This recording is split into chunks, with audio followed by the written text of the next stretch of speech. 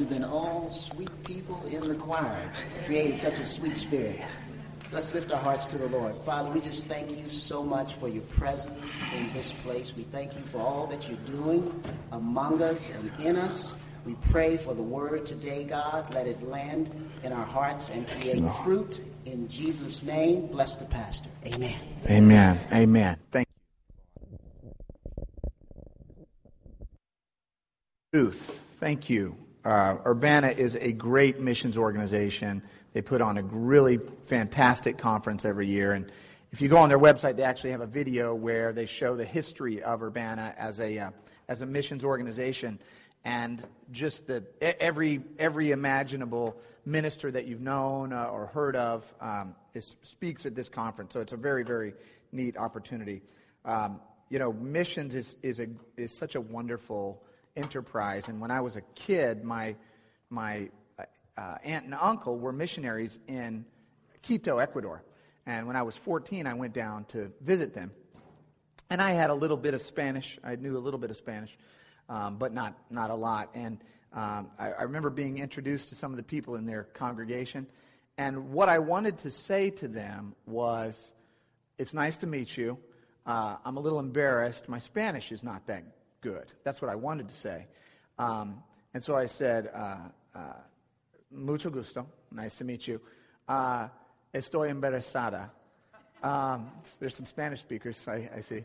Because the word embarazada in Spanish, it looks like embarrassed. It looks like what you would say to say, I'm embarrassed. What it actually means is pregnant, embarazada. So they were just a little confused when the 14-year-old kid says, great to meet you, I'm pregnant, and my Spanish is not that great.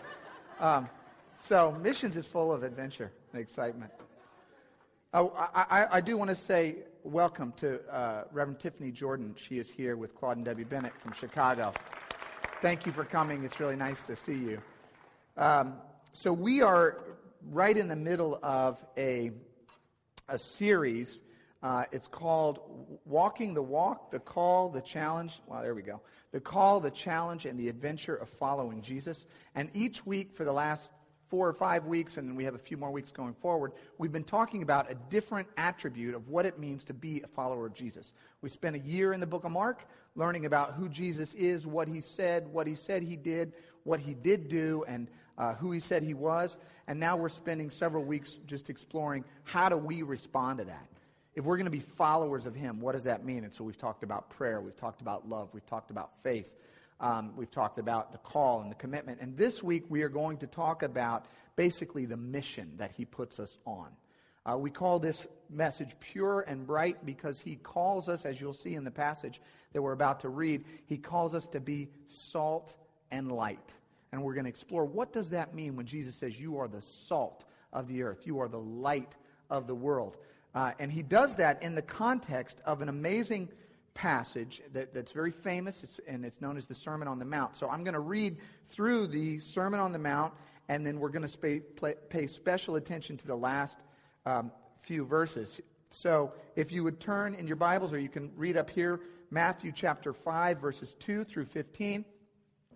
And by the way, Jesus is speaking to his disciples in this passage. He gathered not the whole multitudes, not the whole curious onlookers in the crowd. He gathered those who were following him, his disciples. He pulled them together and he said, opened his mouth and he taught them. And he said, blessed are the poor in spirit, for theirs is the kingdom of heaven. Blessed are those who mourn, for they shall be comforted. Blessed are the meek, for they shall inherit the earth. Blessed are those who hunger and thirst for righteousness, for they shall be satisfied. Blessed are the merciful, for they shall receive mercy. Blessed are the pure in heart, for they shall see God. Blessed are the peacemakers, for they shall be called sons of God. Blessed are those who are persecuted for righteousness' sake, for theirs is the kingdom of heaven. Blessed are you when others revile you and persecute you and utter all kinds of evil against you falsely on my account.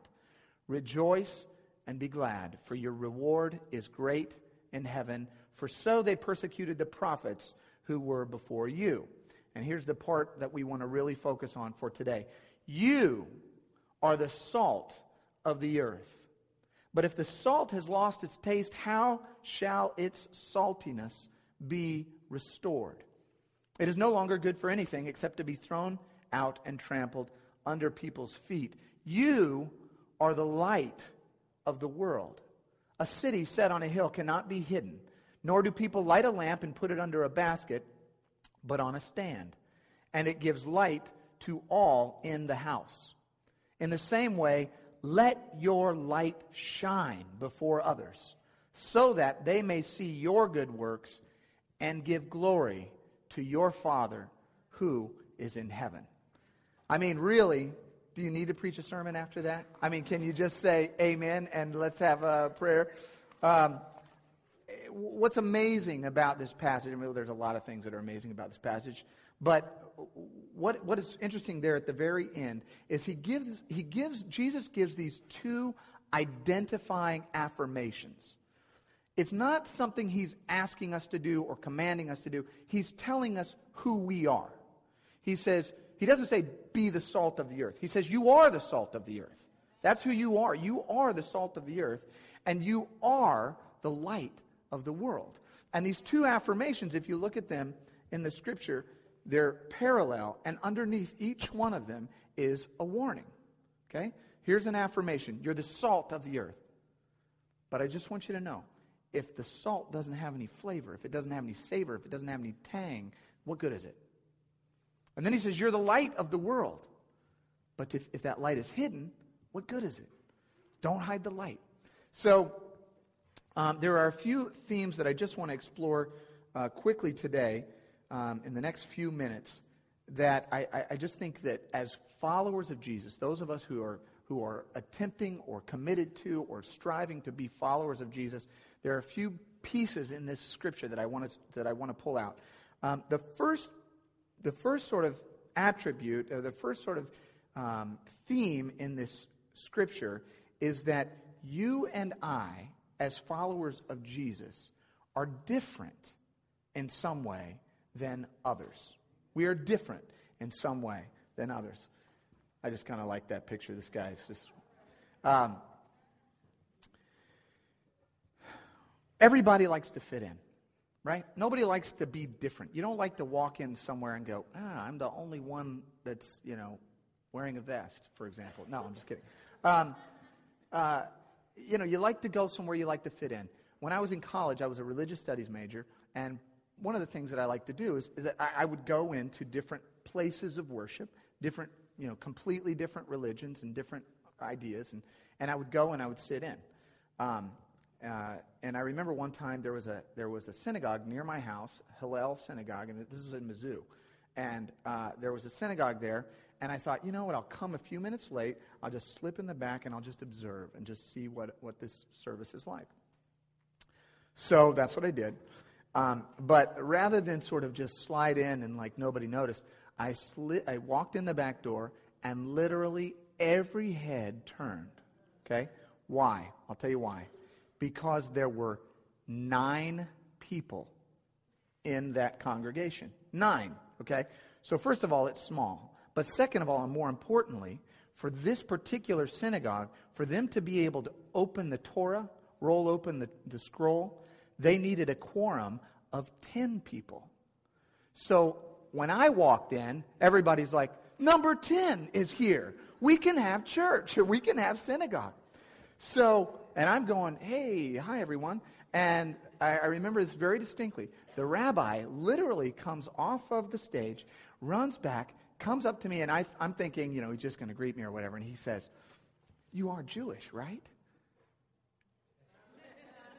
And I go, no, I'm not. I'm sorry.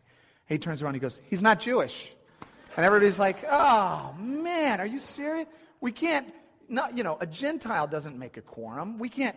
So now we're all sitting there, and everyone is kind of like looking at me like, I can't believe you're not Jewish, man. I mean, we could open the Torah if you would just be Jewish, and you're just sitting there, a Gentile. And then what was really interesting was shortly after that, like maybe 2 or 3 minutes after that. So there was some discussion. It was very loose. It was very free floating because we couldn't do the thing. But so a few minutes after that, a woman walks in the door.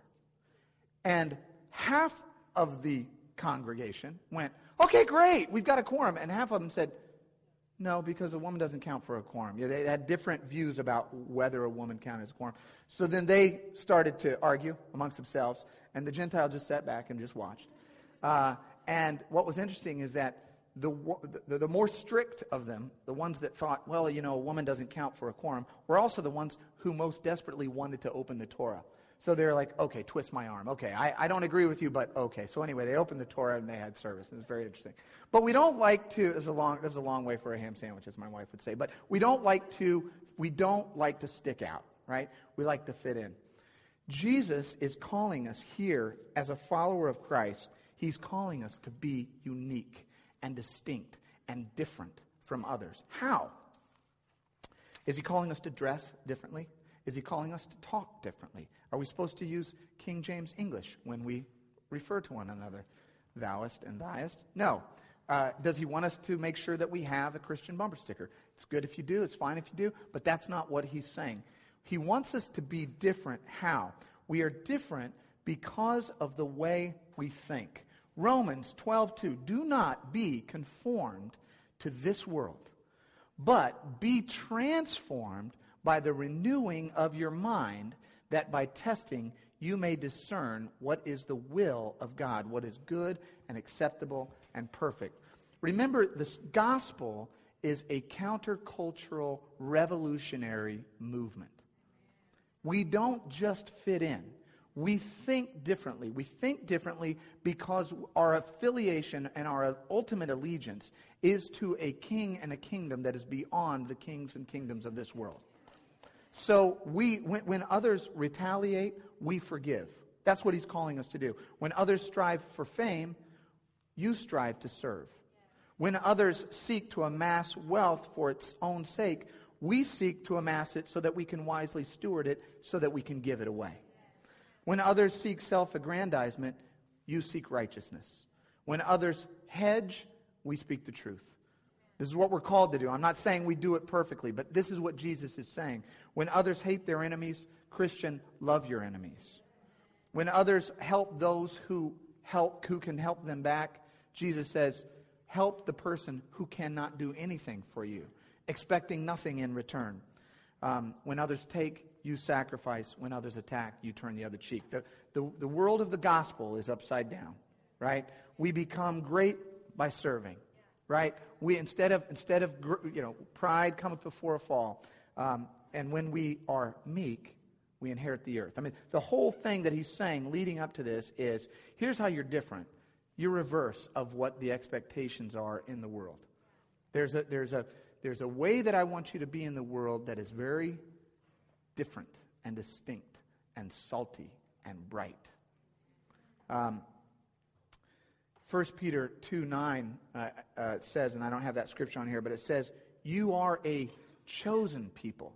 You are a royal priesthood, a holy nation, God's special possession, that you may declare the praises of him who called you out of darkness into his wonderful light. He's calling you to be different. So being different for the sake of being different is not all that great, right? How does he want you to be different? He wants you, and he uses this image, this metaphor of salt. He wants you to permeate and transform the world in which you live. You're not to be different just for the sake of being different. You're to be different to transform the world in which you're living. What is this metaphor of salt?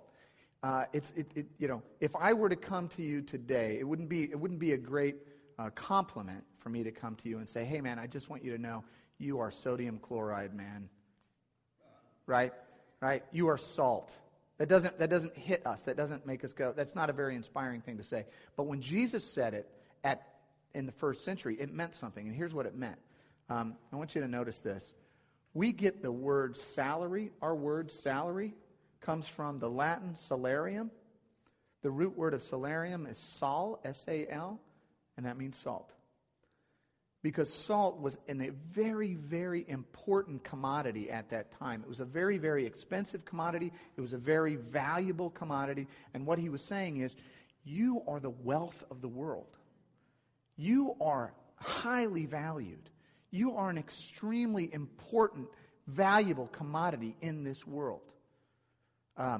Why? Why was salt so precious? Remember, this is when Jesus is talking, and it's good to go back and try to figure out, these metaphors and these analogies that he's making in context so that we can translate it to our day. When Jesus was talking, there was no refrigeration, there was no freezers, there were no electricity. So the way people would keep food, and this could be a matter of life and death for people, because the way they would preserve food is that they would take salt and they would rub it into the food, and that would stop the food from decay. That would preserve the food. So if you are a first century shepherd and you're going to kill a lamb for your family or a couple lambs for your family, if you can't preserve that food for when the drought comes or when the downtime happens, then you're going to be in big trouble. And so Jesus said, that's why salt was so precious, because it was life and death. And so Jesus is saying, I want you to permeate your society, your culture, your community, and I want you, when that society and that community is on a slope of atrophy and decay, I want you to be rubbed into there, and I want you to transform, permeate, and redeem that culture, redeem that world that you are a part of. He doesn't want you to remain in the salt. A lot of Christians, we're salt, right? We're the salt of the earth. Let's all get together in the salt shaker and hang out, right?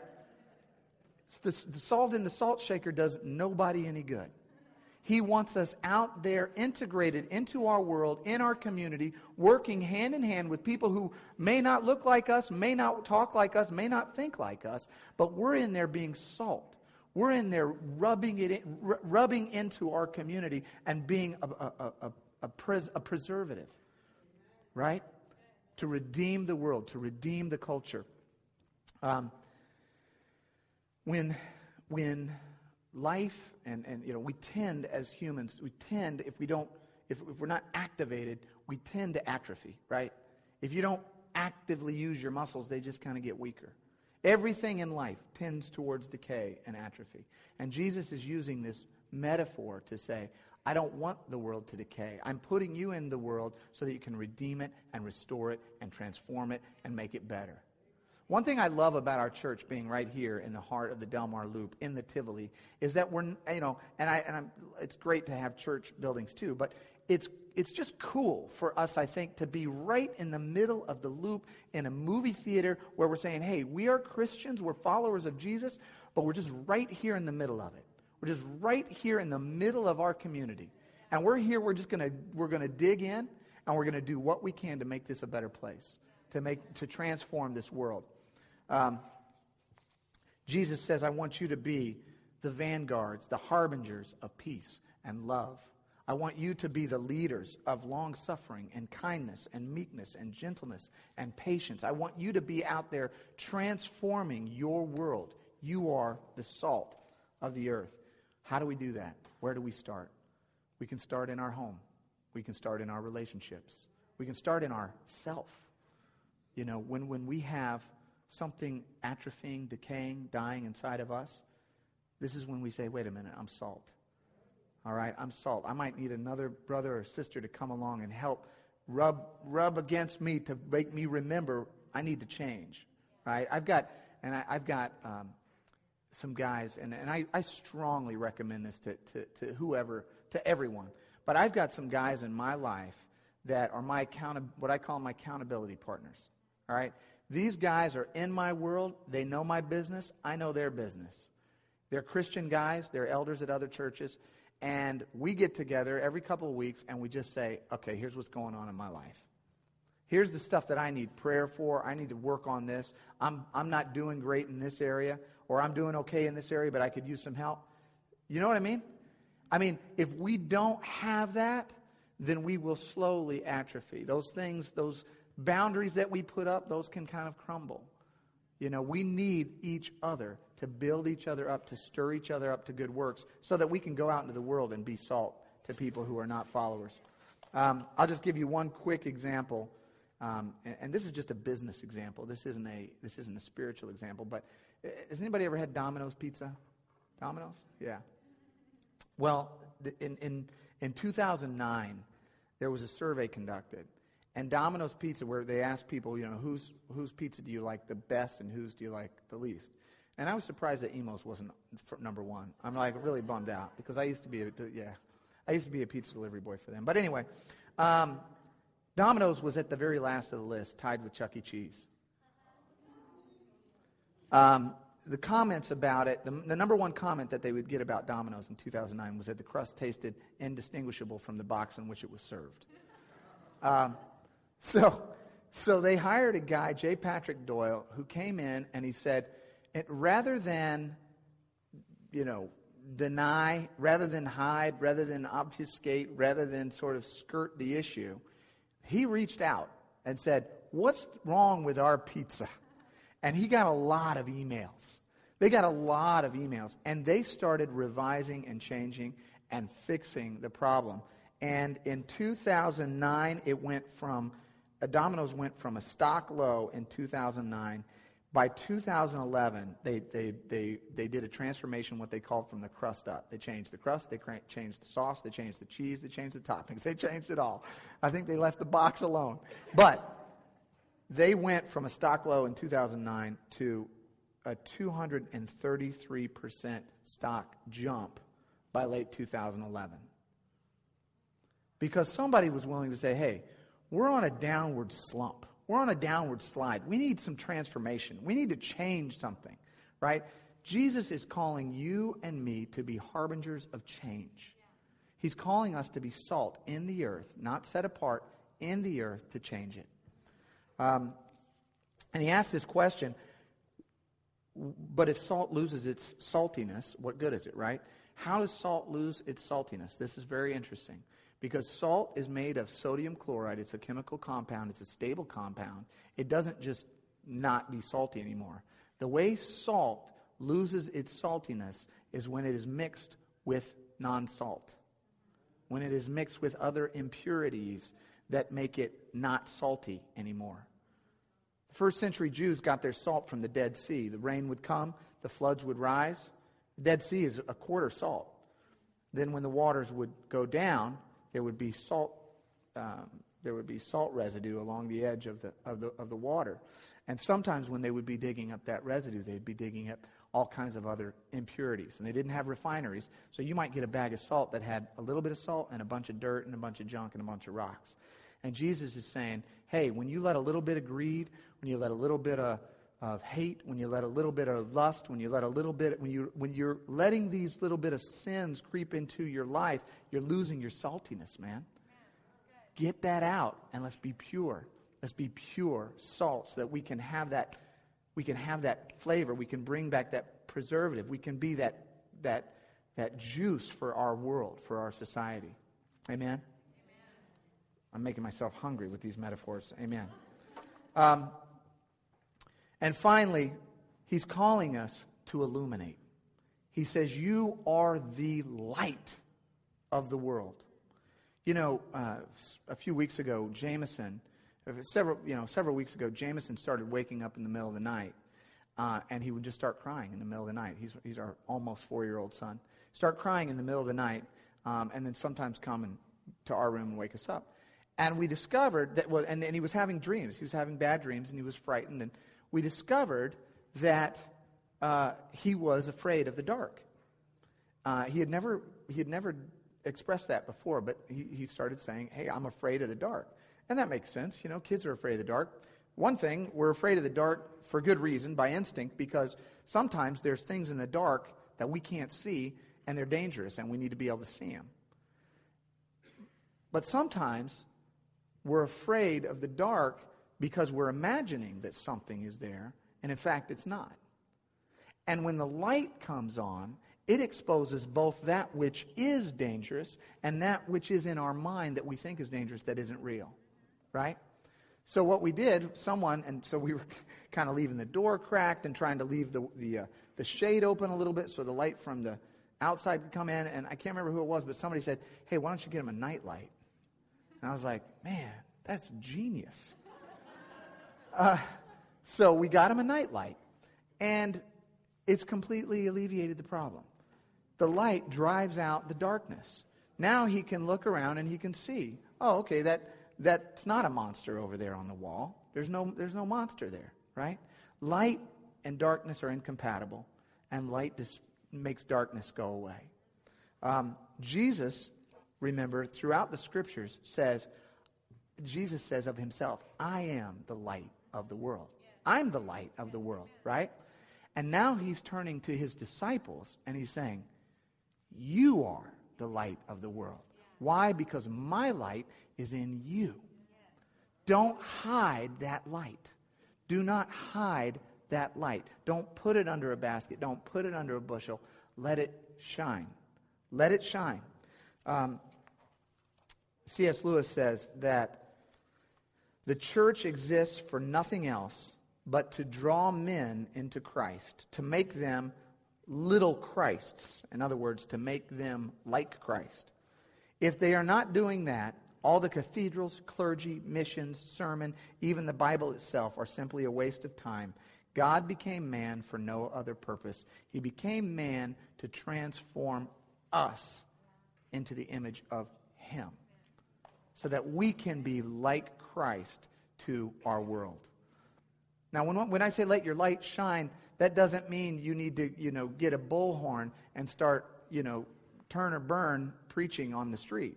What it means is you want to live such a life in your word and your deed that people go, man, there is something unique, something different, something powerful about that person. And notice that the context in which he says it, he says, the meek shall inherit the earth, and he goes down this list, and then he talks about when you are suffering, when you are challenged, rejoice. Rejoice. Because part of being a light is not just being joyful in the good times. It's when you are struggling. And there are challenges, and there's hurt, and there's pain, and there's suffering, and there's breaches in relationships, and things aren't going right, and things are hurting you. When you are in that state, and yet there's still a glowing ember of peace and hope and trust in God, that's when people go, man, there is something different about that person. I want to glorify whoever it is that's in that person's heart. That person must somehow have a connection with God that I don't have. Because if I was going through that, I couldn't be joyful. So he's calling us to rejoice in our struggles. Rejoice in our pain. I want to try just a little experiment here, okay? Just to give you a visual image of what we're talking about. Now, I don't know if this is going to work, but let's try it. Pete, can you turn out the lights? Pete is outside the door. There they go. Get out your, here's something I won't say very often. Get out your cell phone. You won't hear me say this very often at church. Get out your cell phone if you got it, and turn it on. And look around. This is what he's calling us to do. This is what he's calling us to be. Is that cool? Okay, thanks, Pete. You can turn it back on. Okay, now don't start texting. Thank you. Jesus is saying the implication of this parable is that there's a darkness in the world and that people don't see the light. And that as Christians, we do have, as followers of Christ, we have a hope, we have a joy, we have a confidence, we have an assurance that will bring light to others. And that's not just forced good works. That's not just, I got to try to make things work. No, it's developing this light inside of you. It's breaking open that light internally, letting that light shine in your own life. And in your own relationships, in the way you relate to your friends and your colleagues at work, to your family, to your wife, to your husband, to your kids. Can you just let that sort of emanate out from you? And that, Jesus says, is what will transform and completely change our world.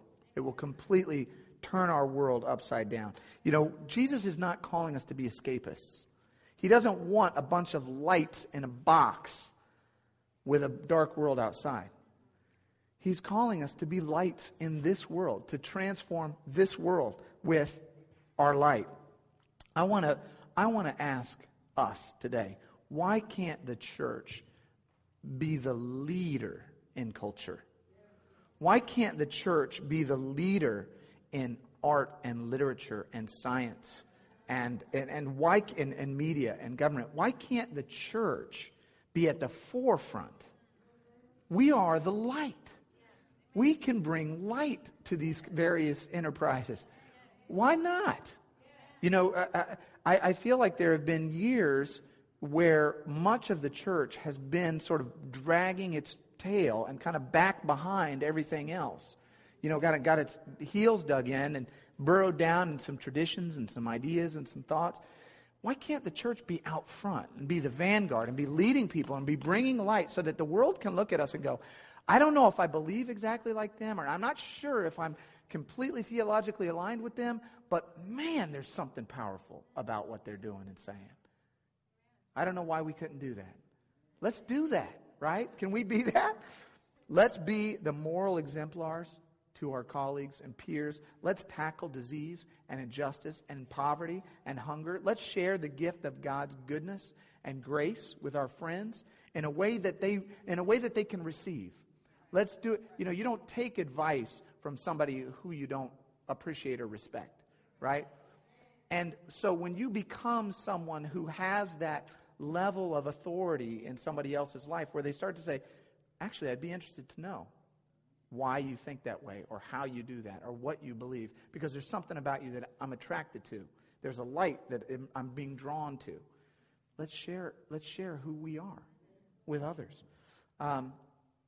Let's let the transforming power of the Holy Spirit, which is inside us, change us from the inside out until we literally overflow with God's goodness and grace and mercy. Amen? I'm just going to end here very quickly with an email that I received this week about this issue. And it says, an authentic, real relationship with God is what draws people to Christ. People aren't looking for a slick gospel presentation. They're looking for real hope. Only God can give them that. And one of the ways He does it is through His Spirit, which is alive this moment in me. That Spirit, when not quenched by my exhaustion in the rat race, or my distraction with Facebook, or my desperate need to be approved of by others, is enough. It is Christ Himself. Jesus says, you are the light because I am the light and you're following me. You are the light of the world. You are the salt of the earth. Let me just challenge all of us today. This week, as we interact with all of the people around us, think of yourself as the vanguard of Christ, as the emissary of Jesus, as His disciple who is being sent out into the world to love, to transform, to have peace, to bring justice, to bring mercy, to bring love. Think of yourself as being on a mission this week in all of your interactions. Now, you're not going to be perfect, but just orient your mind, be transformed in your mind to think of yourself as an emissary of Christ. See if that doesn't change the way you interact with your kids and your wife and your friends and your colleagues and your family and your coworkers. Just try it this week, right? And let's just slowly, day by day, person by person, moment by moment, transform the world that God has given us. Amen. Let's pray.